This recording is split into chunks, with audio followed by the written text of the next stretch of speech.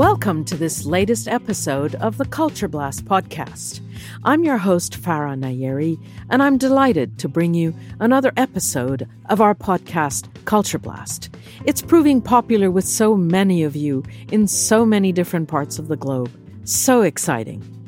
As you know, Culture Blast is a series of hour-long interviews with some of the greatest artists of our time, in a mix of cultural disciplines. My most recent guest was Charlotte Gainsbourg. Before that, I interviewed Emma Thompson, Nile Rodgers, Nan Goldin, Elif Shafak, Wayne McGregor, and Ai Weiwei. I now bring you Sonia Boyce, the British artist whose pavilion at the Venice Biennale won Britain the top accolade, the Golden Lion for Best National Participation, earlier this year. Sonia's parents were originally from Guyana and from Barbados. Another great British artist of Afro-Caribbean origin, Isaac Julien, who is now Sir Isaac Julien, once said this about Sonia. "Sonia has always been our star," Isaac said. She is someone who has always been incredibly significant for Black artists. Historically, she has had this incredibly important position. Sonia was the first Black British woman to enter the collections of Tate in 1987, and she was the first Black British woman to get elected to the prestigious Royal Academy of Arts. I conducted a long interview with Sonia for the New York Times at her studio in South London in May. It was right after she'd won the big trophy at the Venice Biennale. And we talked about how artists who were not white and male were now suddenly, and in a major way, emerging after what was often many, many years of grossly insufficient recognition. The subject of exclusion followed by inclusivity is one that I talk about a great deal in my book Takedown, Art and Power in the Digital Age, which came out earlier this year and which you can find pretty much everywhere. This episode of Culture Blast with Sonia Boyce has been sponsored by Cork Street Galleries.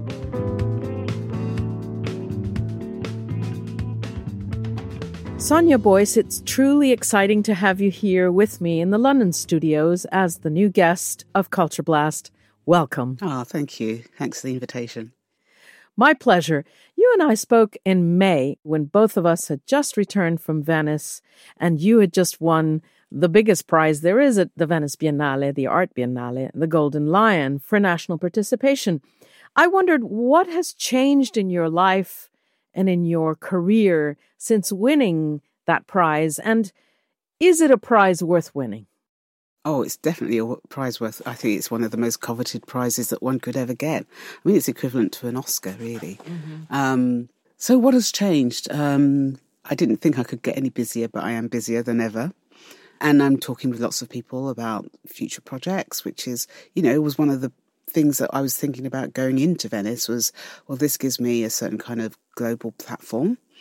And I've been showing internationally for, the 40 years that I've been an artist, but the major museums have starting to show interest, which is what doing Venice is really about, is actually opening up the possibilities. So, yeah, things have got really kind of supersonic in terms of change. So when we spoke in May, Sonia, you said, it seems almost ridiculous that it takes into the 21st century for a Black British female artist to be invited to do Venice. And you also said to be the first suggests that there wasn't a space for anyone like me before. And you just alluded to the fact that there are all these museums that are now knocking on your door when you've been out there working for 40 years. Where were they before? So what does all this evoke in you? Mixed feelings? Mixed feelings. I mean, it's not to suggest that museums internationally hadn't been interested. It's just more of them are, because I think part of it is that the narrative about me and my work has been almost kind of cotton wool kind of protected in terms of the 1980s. So that people have they've heard of me because, I've appeared in many publications as well as many group exhibitions and also solo exhibitions. And I have to say, you were also the first Black British female artist to be collected by the Tate. Yeah. And this is in 1987. Yeah. So yeah, you've been on the big map for a very, very long time. But I think because people have not necessarily kept up with the shifts and changes is inevitable when one's developing one's art practice.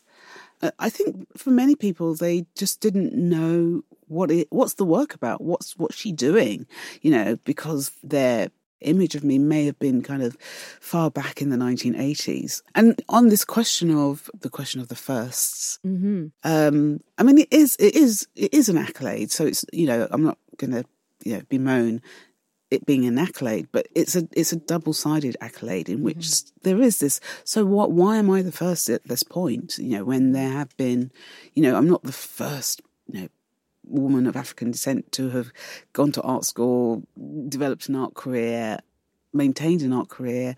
So it's like, well, people are not looking, they're not curious, and I suppose that's part of my criticism is just to get more curious, because there's some fabulous work that's happening. Mm-hmm.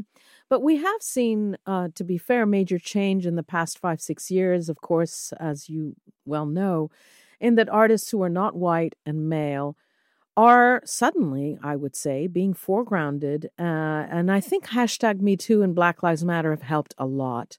As I write in my book, Takedown, they've been very important catalysts of change. But then there are always these people who might turn around, and they do turn around and say, these artists are being promoted because of their gender, or because they're not white, or because of this or because of that. What's your response to that? It's sort of this kind of like almost playing down of talent and merit.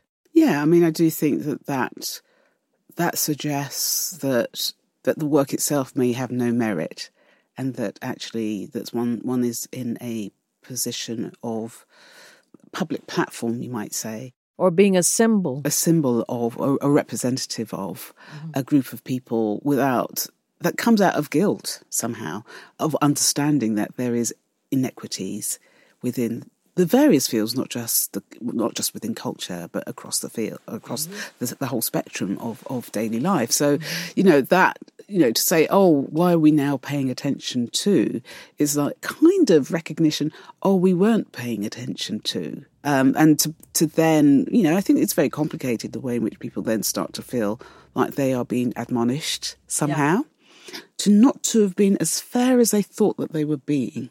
Yes, I mean, I get that. Like, for instance, someone in a recent panel discussion to me said, oh, yeah, but there is this culture of whinging and whining now and moaning about, oh, we haven't had enough artists of this category or that category. And, it's a bit tiresome. And I said, do you realize that for centuries, if not millennia, the people in these categories, including women, by the way, have been almost completely ignored?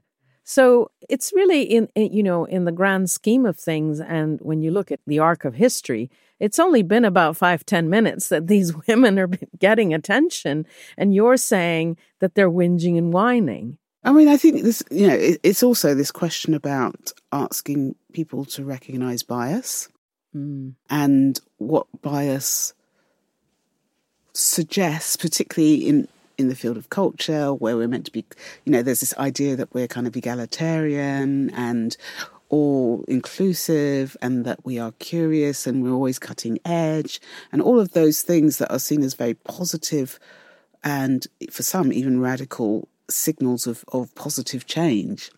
For me, it's quite an old chestnut. Oh, the whinging, the moaning. Many of the artists that I know are getting on with things. They are getting on with things, and their work is really very interesting and is there to really make us think about lots of things. And they're not moaning. I mean, there's no moaning. You weren't moaning before you got all these accolades. Yeah, I wasn't moaning. I was just getting on with stuff. Yeah. And so within that there is a recognition that despite getting on with stuff and being curious about what's going on and being very deeply involved in what's going on, that the biases pull up the bridge and don't let you cross somehow. Yeah, and also you're right. It comes from a place of guilt, because these people say, why should we be made to feel guilty? That's what they're really saying, isn't it? That's the bottom line. And why should we be made to feel guilty for our biases, for what we think is business as usual, when we're all getting on with the business? Yeah, but then isn't that a little insulting? I mean, actually, very insulting when you're a female artist, and you're being told something like this, that you were just picked because you're a woman. I am a woman. Yeah. Well, I think I am. I think biologically I might well be. Yeah. I'm also a feminist, and I actually think that everybody should be a feminist. I don't understand why people aren't, to be honest. Yeah. Because feminism, at its heart and core, is looking for equity.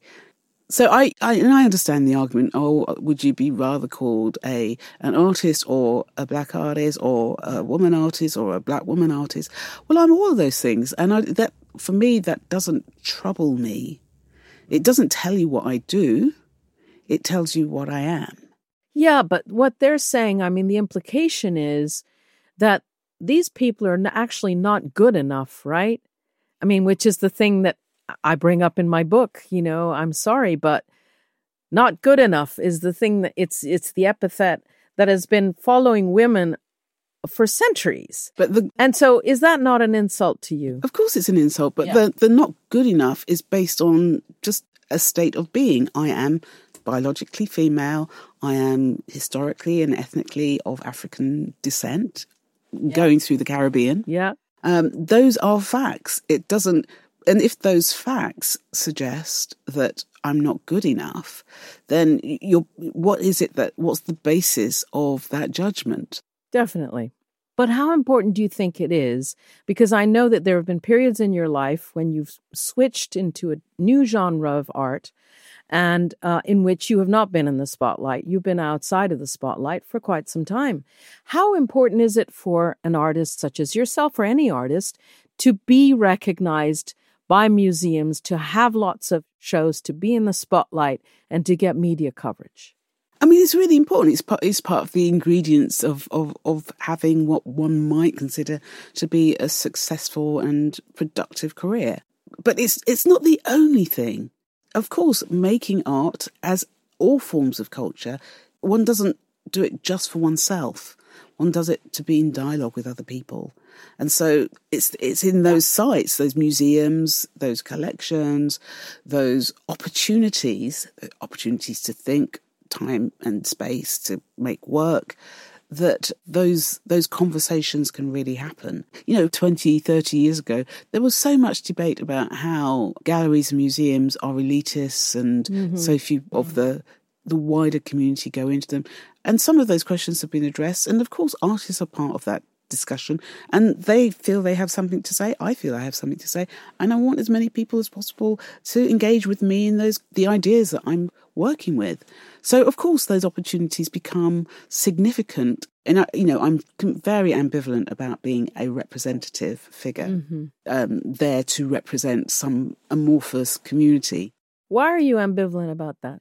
Because, and I think about something that Kabina Mercer, who's an art historian, who wrote a very important essay called The Burden of Representation, that somehow the idea that one black female artist represents all black female artists it borders on a kind of fascism, actually. Really? To be honest. Fascism? For me, yes, because it's to make us abstract, in a way. We're a type.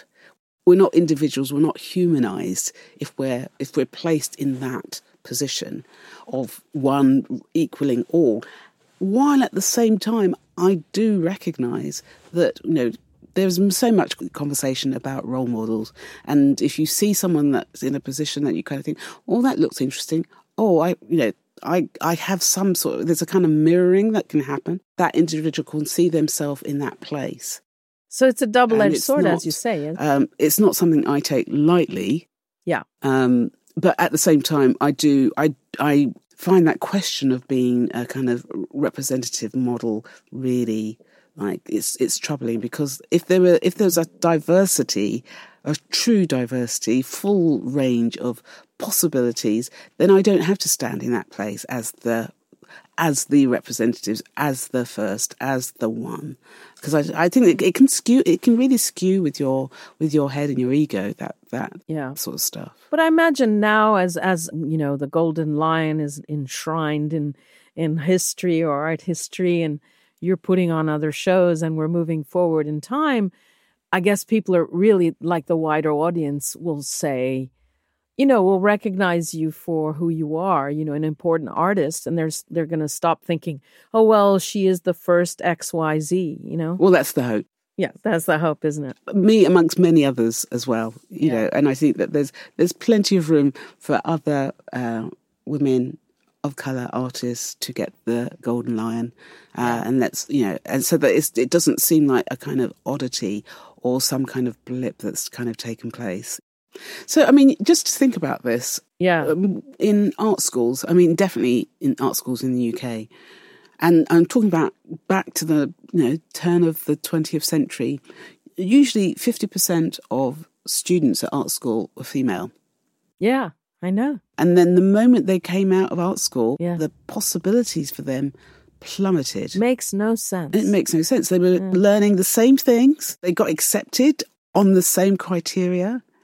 And the moment they leave art school, the opportunities plummet. I mean, you've been teaching for how many years? 40 years. You're at the University of Arts London? Yes, I am. Yes, you are professor there. So, Professor Sonia, to move on to your life story, which is very, very interesting as well. You grew up in the Whitechapel area of East London in a house full of colour. There was richly patterned wallpaper everywhere and lots of spectacular fabrics because your father was a tailor and your mother was a seamstress as well as being a nurse. So the visual landscape of your childhood was incredibly rich. You went on in early part of your career to make very beautiful oil pastels, these self-portraits of yourself as a young girl, wearing brightly colored dresses against richly patterned sort of wallpaper motifs. And, these were kind of inspired by Frida Kahlo, of course, who you really liked. But I imagine that they were also inspired by the environment in which you grew up. And I wondered, how much did the house that you grew up in color your art? It's really funny because, as you know, I'm preparing for this show. You're having a show at the Simon Lee Gallery. And so I have been covering these sculptural structures in wallpapers that I've been making and realised that because they're slightly odd shapes, I had to create a kind of pattern, a kind of paper pattern, cutting pattern for each element. As I was doing this, I could see my dad and I could see my mum. Both of them were just expert at making clothes, and I kept getting it wrong and thinking, and I could hear in my mind their commentary as I was trying to figure out how to do this pattern cut. Isn't that amazing? And thinking, this is what I've been doing for a really long time. It's just this granular thing that has lasted ever since I was a child. As I said, I'm 60 now. And recognising that those influences have been very much kind of guiding me through all these years, whether I've been paying attention to it or not. It's just been there. It's extraordinary because obviously your Venice installation, which was an homage to vocalists of African, Asian and Caribbean origin who have been overlooked. It was a kind of sound installation, but then wallpaper was also so important. I mean, wallpaper is a really important part of your art practice. It has been. It's kind of, it feels like it's kind of taking over at the moment. Yeah. I say that with a sense of humour. But, one of the things that I have, because you're always having to review your practice. And, the thing that I remember as a child is not only was this kind of multi-sensory kind of pattern surfaces in our home, but that particularly wallpaper, and I this may be just that I had an overactive imagination as a child, but I always used to, in the middle of the night, think that the wallpaper was moving. That these imagery, that there was something going on with this imagery that was happening in the room. And so I it's something that's always stayed with me. And I'm often quoting, the very first prize I ever received I was about 6 or 7, maybe even 8. And I think it may have been for handwriting. I'm not quite sure. I can't remember now that far back. But the first prize I ever received was a book by Roald Dahl called Charlie and the Chocolate Factory. Yeah. I've spoken about this a few times recently. There's a chapter where Willy Wonka, who has this factory, and he's taking all of these people who've won this prize, these kids who've won this prize, the golden ticket, throughout, kind of take them on a tour of the factory, and they go into this room. The door opens, and the story goes that these cubes look round. And this always perplexed me as a child. And then they go into the room, and this room is filled with wallpaper that has got lots of fruit and vegetation on it. It's got snozberries and all kinds of fruits that are completely made up. Basically, Willy Wonka says, well, you can lick the wallpaper. It was my first book that I owned, belonged to me. It didn't belong to anybody else. I had won this book. So it's a book that's held a really special place for me in that. And since then I've become a complete bookish person. And I've read that story to my kids. But that thing about going into a space, things not quite making sense, that things do odd things, like a wallpaper that you can lick and you could eat off the paper somehow, that the stories that wallpapers tell are mysterious somehow.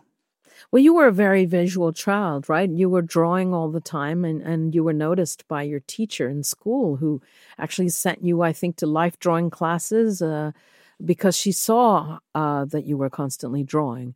So obviously, as a visual child surrounded by this wallpaper, it would almost be normal for you to start picturing the wallpaper moving or creating your own imaginative cartoons out of it. Yeah, I mean, I think that it really did have an impact on me, because we're always curious, why as an artist are you doing wallpaper? But I actually love the symbolism, or how we kind of almost mythically think about wallpaper as this thing that recedes in the background somehow, that it doesn't make too much of a fuss, that is there, it holds a space, but it's kind of quietly there. Only people talk about being wallflowers, and I just love all of the things that the wallpaper itself and repeat pattern itself starts to suggest. So yeah, I mean, I think it has always played on my imagination somehow. Do you see it as a metaphor for the fact that your community had to be stepping back and being, sort of fading out into the wallpaper, as it were? Well, I think because, I was growing up in London in the 60s, and, my parents were very aware of the dangers of racism within in Whitechapel. I live just off Brick Lane, actually. For them, it was always about, okay, well, just don't make too much noise. They're always trying to keep us safe, that we could go out, but go with, don't go out on your own, go with others. Don't make too much noise. Don't put your head too much above the parapet. So they were always trying to kind of, and of course, particularly when I became a teenager, I was really rebelling against all these constraints when I could see, my peers being able to go out and do all sorts of things, and it's like, why are they trying to, keep? So being in the domestic space was about somehow trying to create a protective space. It's very interesting that this wallpaper has this other meaning as well. It's not just wallpaper. It's not just a visual background. It's basically a cocoon in which you can live your own world. How fascinating. I didn't know that, actually. I just wondered how much you think that one's childhood determines one's trajectory as an artist. Let me explain. There are two important examples that come to my mind. Pablo Picasso was the son of a painter, as you know. And according to his mother, I mean, she might have been exaggerating a bit, but his first word was peace, or peace, and which is short for lapis, which means pencil. This is according to his mom, take it or leave it. But Mozart also was the son of a violinist and of a composer.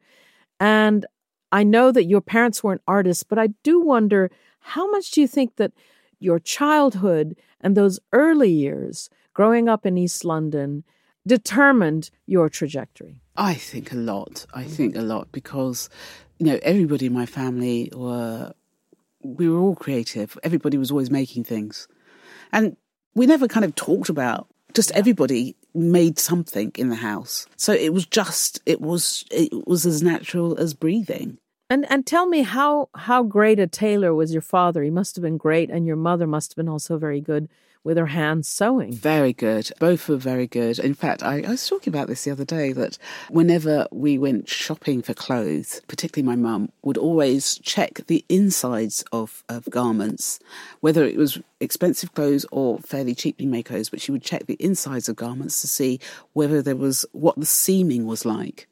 And so we'd all, I'd get really annoyed. It's like, oh, can we not just buy something? And she'd be showing me, okay, so this is really well made because of the way the seaming has been done. You can take it out, you can take it in. There's enough space there. There's enough of the seaming and material there to alter this if you need to alter it for your own. And so just things like that were about the technical things of making. Mm-hmm. You know, both of them could make anyone a garment. What seemed like magic to me, they'd do a few measurements and then they would draw out and cut and then they would fit onto someone and it would be perfect. And just thinking, that is such a skill. Is it a skill you have?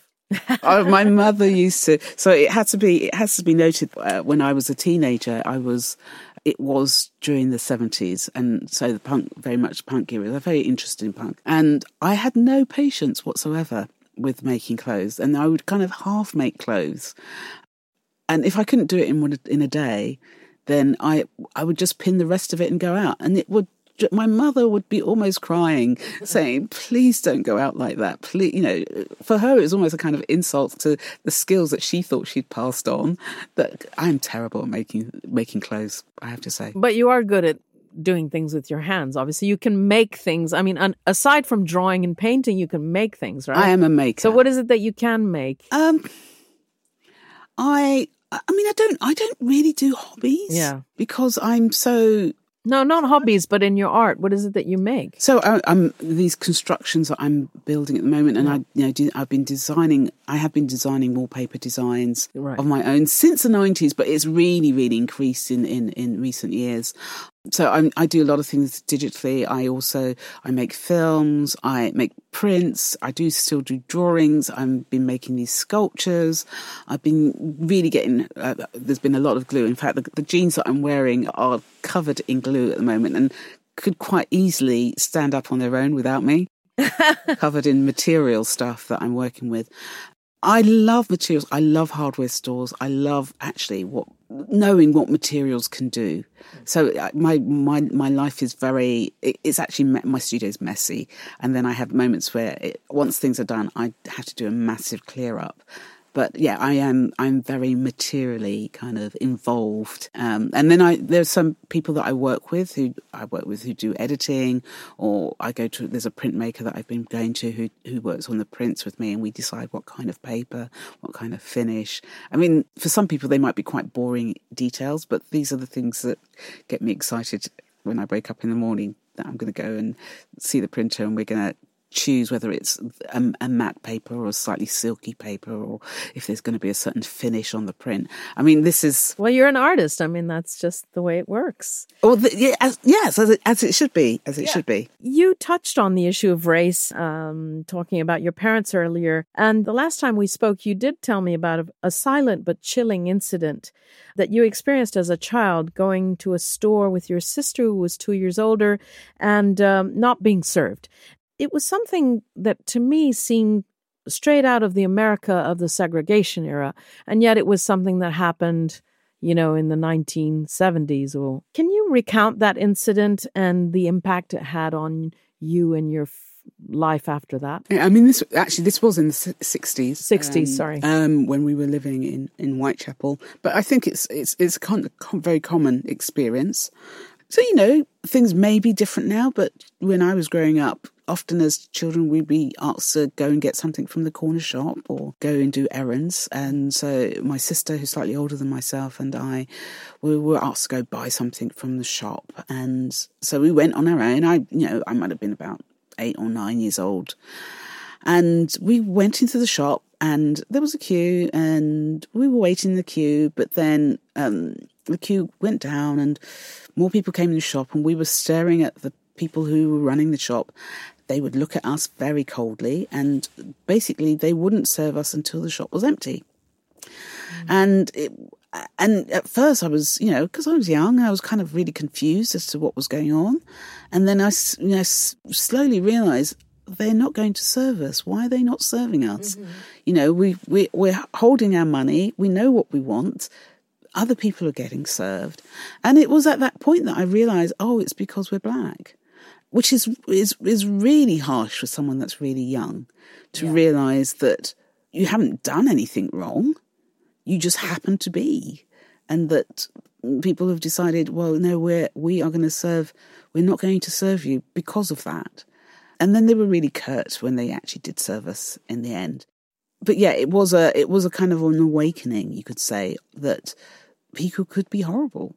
We had money. We were just wanting to do a very simple transaction. And then I think I vaguely remember the thought of we couldn't leave the shop because our mum had said that we had to get this stuff. Yeah. And so we would there's a moment of just being stuck, like a kind of rabbit in the headlights, thinking, what do we do in this situation? And then, they did finally serve us, but the shop was empty by the time, literally, there was nobody in there while we were being served. And of course, I make sense of it in retrospect, much more readily. But at the time, it was very confusing and really distressing because it's like, as a child, thinking, what have we done wrong? Yeah. Yeah. But I really wondered whether, because your practice has become very much about overlooked categories, overlooked communities, giving voice to the voiceless. And I was wondering whether this very, very early experience of, racism sort of shaped also the art that you went on to make later.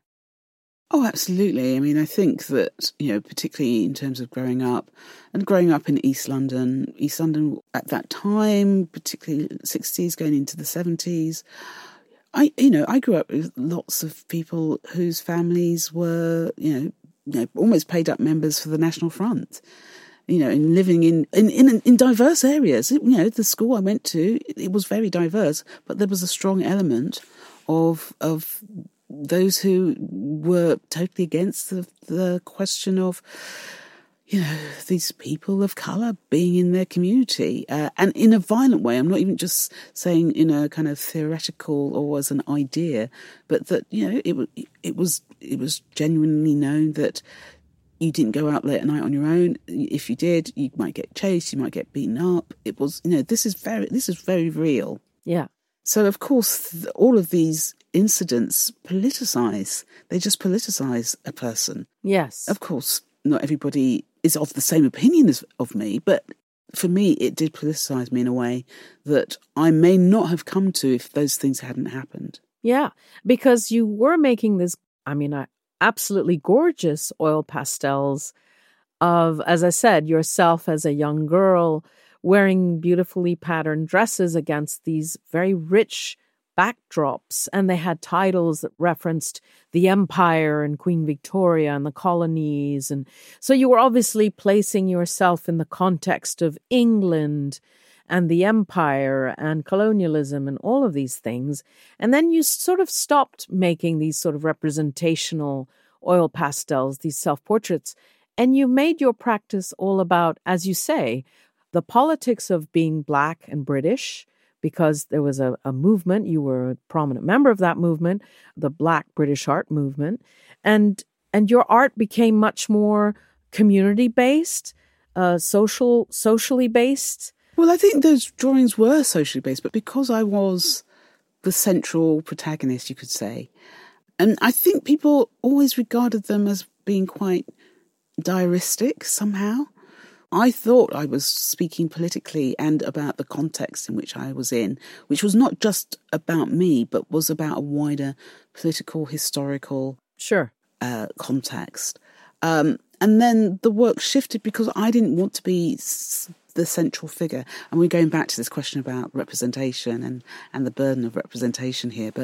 And I think the shift to getting more people involved in the work was a shift to trying to explore what are these social relations between people. And that has really been, so that rather than people saying, oh, it's about Sonia, the work became then an exploration of the relations between people, the relations between what we understand difference to be, and what happens when you bring different people together, particularly people who may not know each other. So that idea of the unknown somehow. Yeah. And that's what I have been exploring, particularly more recently. But since the 90s, that's what I've been doing, is asking people to enter into the work, but also for the question about their identity and whoever else may be in that work, their identity and what those relations might be and how they might be negotiated in some way. So I'm going to ask you the stupid tabloid question. Somebody might say, well, this is social work, or this is community gathering or activism, etc. How is this art again? So I'm going to be art historical here. Okay. I think it was 1913. It may be 1911. Mm-hmm.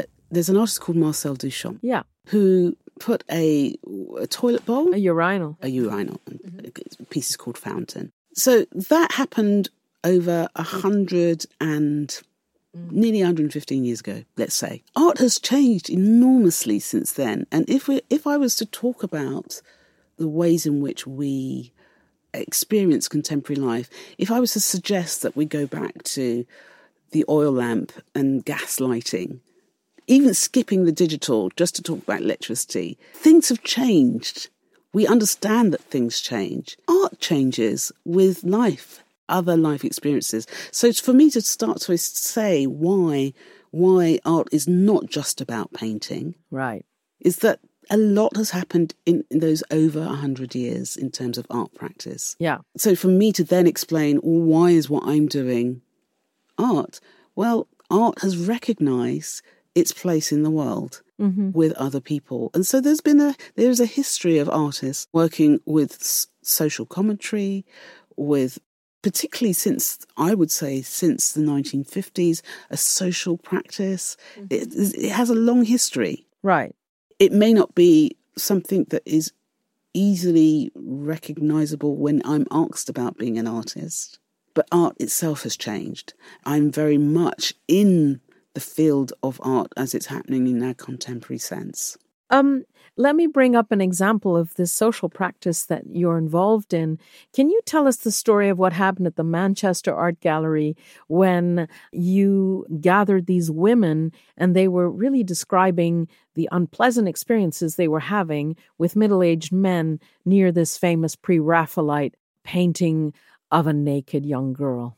A lot of the work that I've been doing, where I involve lots of people in the process and sometimes in the fabrication of the artwork, sometimes it takes a really long time for that work to emerge. So for a year, I was going from London up to Manchester because they were commissioning me to make a response to the permanent collection at the Manchester Art Gallery. Yeah. And I began by having conversations with staff members, mainly the curatorial and public events team, who were taking me around the galleries and showing me, this is the space, these are the works that we have on permanent display. And we then got into a conversation. Mm-hmm. And things then started to kind of unfold, not necessarily in a planned way, but in a quite an organic way, where they were talking about some of the works in the permanent collection that, because of their public programme and the conversation they've been having with the public, were causing a number of problems, or causing quite tense discussions for the gallery to be thinking about. Mm-hmm. Because in the permanent collection, which is the more historical side of the museum, a lot of the works had been there for a very long time, and a lot of the works had naked or semi-naked women. Yeah. And there seemed to be a kind of pattern of narrative about these paintings, which would often suggest that these females were femme fatales, or that somehow they would be... objects of desire. Objects of desire, but desire that would somehow kill you. Oh, I see. So this seemed to be a narrative that nobody had really spoken about before. And as this conversation developed, staff members who work in kind of public-facing roles were saying, well, actually, what often happens, and they'd never spoken about this before, what often happens while we're in the gallery is that we get harassed by visitors, mainly men. Some say very salacious things. Some say, there's a kind of form of harassment that has been very quiet, seemingly low-level forms of harassment, but always to the female staff who were public-facing. And of course, because this conversation was gathering, people were volunteering to join the conversation. We were having them conversations in the museum itself. And which painting in particular became the target of discussion, and then you suggested that it be taken down temporarily, which caused a furore across the country? So it wasn't me who suggested it was taken down, but what emerged out of this conversation, there's a particular painting that we always seem to end up in front of, which was a painting called Hylas and the Nymphs. Yeah. And it's one of the most famous paintings owned by Manchester Art Gallery. By Waterhouse. By Waterhouse. And it's a 19th century painting. It has about 7 or 8 young females, all of the same, I think it was all the same model, and one male figure. And they're all semi, they're in the water. They're luring Hylas to his death. By being very beautiful, very pale. And very naked. Mm-hmm. And they're meant to be kind of on the verge of being pubescent. So they're young girls, basically. They're young girls. They are clearly meant to be sexually attractive. Yeah. And what this conversation was... What was emerging out of this conversation was not only were female members of public-facing members of staff getting harassed, but that they had noticed in the gallery that lots of young girls, teenage girls, young girls, would love this painting because it's about the power of female sexuality, and would be taking selfies of themselves in front of the painting. And then around them, there would be gathering these middle-aged men who would then engage into conversation with these young girls, and that there was a kind of cruising culture that was emerging. Now, when we think about the museum, we think of it as this kind of studious, serious... safe space. But actually, in front of this painting, there was a kind of culture that was emerging. And it was, as I say, it wasn't me who said this painting needs to come down. As the conversation with staff members gathered, more and more people got involved in these conversations. We all witnessed a middle-aged man walking around, taking images on his iPhone, iPad, all of the naked images of women that were in 19th century paintings in that gallery, making very guttural and very salacious sounds. Obviously, he was recording something of himself looking at these. And then he finally rested at Hylas and the Nymphs. And we were right in front of him. There was like 30 of us in front of Hylas and this man walks up and we all went silent. It was so awkward. And this other visitor, another man, came up to him and said, they're meant to be pubescent girls. And he said, oh, even better. And it was really guttural. And everybody it was really very chilling. And it was at that point that the staff who were there on that discussion says, that painting has got to come down. Yeah. Okay. So I mean, there was a massive backlash in the media. I saw the headlines at the time, and none of that context was explained whatsoever. It just said, oh, well, here we go. Manchester Art Gallery being so PC.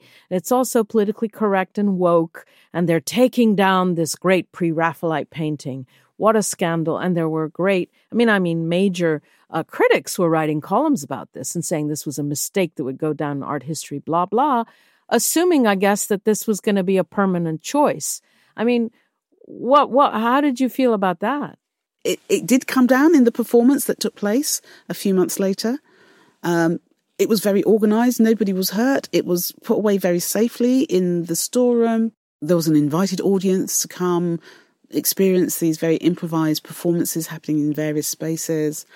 And one of the people who was invited to attend was a painter. He went to the press because he was outraged. Oh, I see. He was outraged that a painting by a, very well-known, one of the most famous works in their collection, had been taken down as part of this performance. Well, so what was your reaction, though, to this whole I was terrified. I was terrified. Why were you terrified? Because, one, I was not expecting it to reach the media. Yeah. And we hadn't really cottoned on to the wider world. But so, I mean, the painting came down temporarily, right? Then it went back up. And that was the misunderstanding. The whole country thought that you had suggested that this painting be taken down and never shown. I think that was one of the interpretations. I think it was just the very act of taking the painting down. Mm-hmm. Why were they so fussed about it? Because this is the question of what we already know and has been validated, and this is proper art by a white 19th century male painter, and it is, as I said, it's a very well known painting. It's a very loved painting. I have nothing against the painting personally. I think it's beautifully painted. I have no issue with it as a painting, but there were other questions that were being hidden in plain sight of that painting. But so, I mean, to broaden the discussion and ask you a question, which is probably a tough one, what is it that art brings to human beings that they don't otherwise have?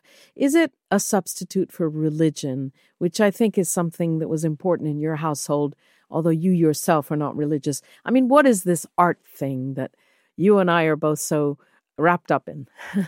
I mean, it is a difficult question. Yeah. I will say that. But what I will also say is that every single culture has had art.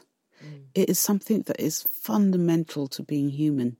And whether we're able to answer it as a question, I don't think we have yet.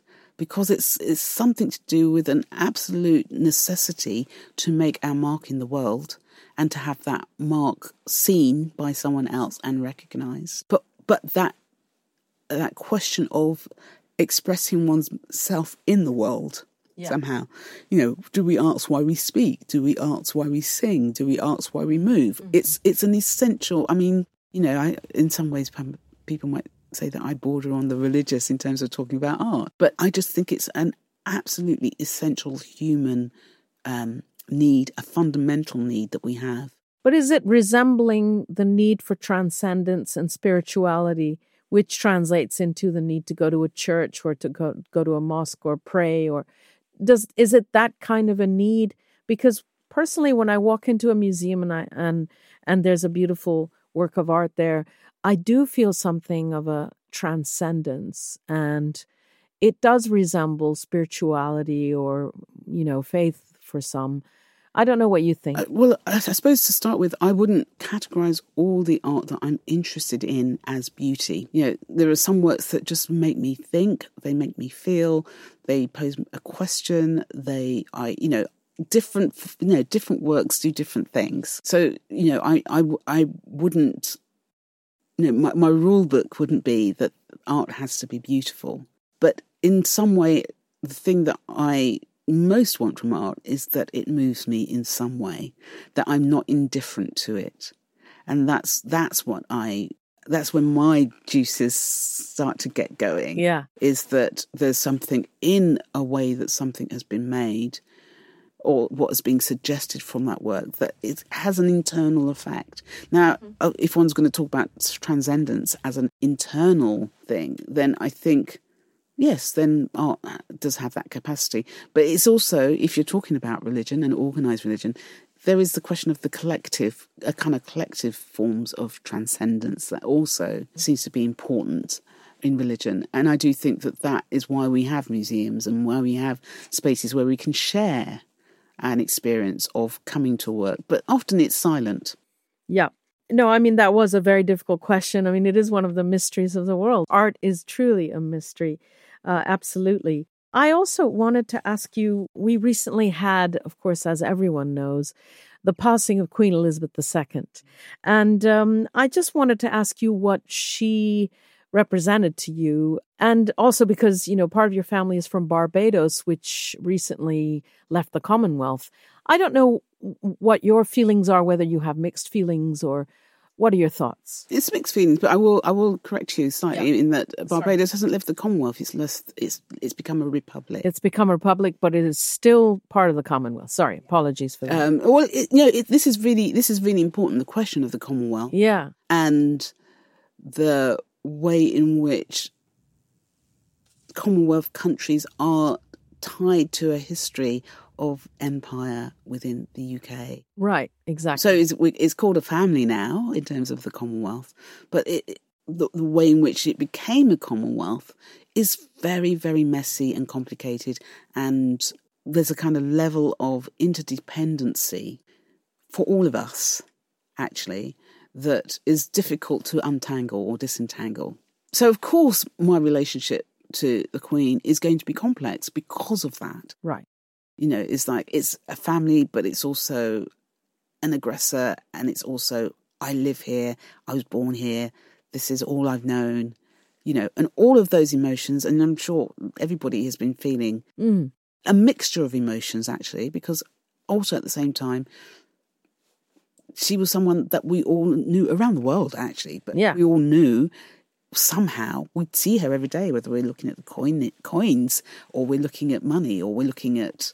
So, you know, to have someone so familiar, but also such a kind of symbolic figure, it's a very complicated set of emotions. And of course, I am also an OBE. You are. You received a distinction from the royal family and from the government. And so, you know, my relationship to the history of empire and its legacies, all of those complications are going to be tied up with how I've processed the Queen dying recently. So it's not a simple, it's not a simple question of love her or hate her or, you know, any of those sorts of things.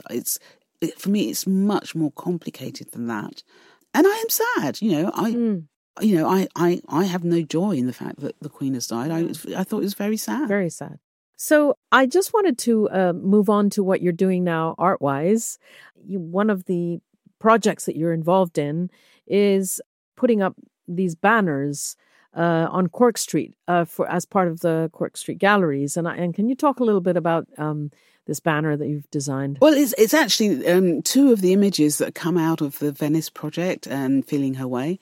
And I think for the last couple of years, Cork Street has been bringing together a number of the kind of commercial galleries to do specific events, to keep a sense of a kind of community of the art world as it exists in London going. And so two of these images, one of Tanita Tikaram and one of Poppy Ajuda, that come directly out of the work that's in the pavilion, has been made into banners and is kind of almost like a kind of street parade, you could say, as an announcement for Frieze Week, which opens, as we know, from Monday the 10th of October. And I mean, it's very kind of them. They're kind of celebrating the pavilion and the fact that Pavilion won the Golden Lion. So it's very kind. And I've not had, they just asked me whether they could celebrate me, and I think it's very kind of them. Yeah. Great. I wondered what other kind of art you're doing right now. Are you continuing with your social art practice, your community-based art, or are you heading in a new direction? No, I'm still very much involved in working with other people. And when you say community, I mean, there's one of the things that kind of been one of the ways in which social engagement has kind of been talked about. It's very much rooted in a kind of 19th century philanthropist idea of community and the poor and the communities that I work with are a wide range. No, that's not what I meant. It's often thought when people say, I should have said communities. Plural, because there are many different kinds. But I remember when I was at art school. This was in the late 70s and early 80s, and my tutors, sometimes they were being quite dismissive, would say, "Oh, you should go and do social work," because of the content nature of the work. As if there is I don't have divides in that sense. And I will work with people who, whatever field, I've worked with a Renaissance choir as much as I've worked with, with people who've experienced domestic abuse. I've worked with people who are performers and bring audiences in from all kinds. So for me, communities are not. I don't have a picture of communities. No, I understand. So to say, I work with people who are brave enough to come into the projects that I want to do, and I want to welcome them in, and I'm also very excited by what they know. Well, it'd be nice if I could join one of your communities at some point. I'm just kidding. No, I would love you to. I would love you to, because I do think that there is something really, there is a reverie that emerges in these, when the performances take place, when people come together. This is what I love. Yeah. You know, that actually people do know how to come together, and they do know how to create something extraordinary together. And that is the thing that I'm really most interested in. Mm-hmm. One of the final sentences in my book is a quote from someone you and I both know, and someone who admires you greatly, Isaac Julien, who is now Sir Isaac Julien. And Isaac says something, he goes to me, he says, I would like to arrive at a day when we no longer have to underline things. Underline the fact that this artist is a female artist. Underline people according to their gender or their cultural origin or their orientation. And I wondered what you thought of that, and whether you thought that one day this day would come when we would stop identifying people and putting labels on them. I suppose part of what doesn't get discussed enough, there's a kind of guilt that we might feel, or an embarrassment we might feel, when we say a white male artist who doesn't have to name themselves as a white male artist. Yeah. And actually, we're all pivoting around that. And that is for me the crux of the issue. It's like, okay, so when you're able to say, I'm a white male artist, and this show has got this many white male artists in it, yeah, without us cringing, yeah, then maybe we start to move to a point of equity. Because it's about that which is not named but is in plain sight. Yeah. That we're all trying to negotiate our way around. I mean, we have only recently started counting them up, actually, and realizing, yeah, the overwhelming majority that they constitute. And, you know, it might sound like I'm being woke or I'm being PC, and all kinds of labels might be stuck on me, but this is just a statement of fact. You know, and as journalists, we are in the fact business. We are in the business of basically trying to establish fairly what the reality is. And as I've written in this book, I mean, the reality has been incredibly lopsided for pretty much most of art history. So, Sonia, yeah, I mean, it's been an absolute pleasure talking to you, as it always is. I wish you nothing but the best in your stellar career, which I'm sure will continue to be even more stellar. Thank you ever so much for joining Culture Blast. Thank you. That was wonderful. Thank you. Thank you, Sonia.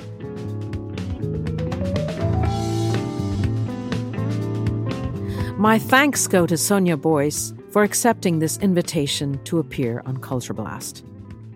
If you liked this episode and the ones that came before, make sure and subscribe so you never miss a show. Give us a review, share the link, and if you want to support the show in other ways, go to our website, cultureblast.org. This podcast exists thanks to the great Karina Pierre-Rochard, its executive producer and co-founder, and thanks to the talents of Ben Eshmaid, who produces the podcast to such very high standards. It's been a great pleasure presenting our latest episode with Sonia Boyce. I will be back soon with another star guest. This episode of Culture Blast is sponsored by Cork Street Galleries. Cork Street Galleries, an initiative from the Pollen Estate, lies at the centre of the highest concentration of galleries in London. Since the Mayor Gallery opened on Cork Street in 1925, the street has remained at the forefront of cutting-edge art movements. The Pollen Estate has created additional gallery space on the street to preserve Cork Street's innovative reputation as a leading, dedicated street for modern and contemporary art. To find out more about the original home of the art world, go to corkstreetgalleries.com.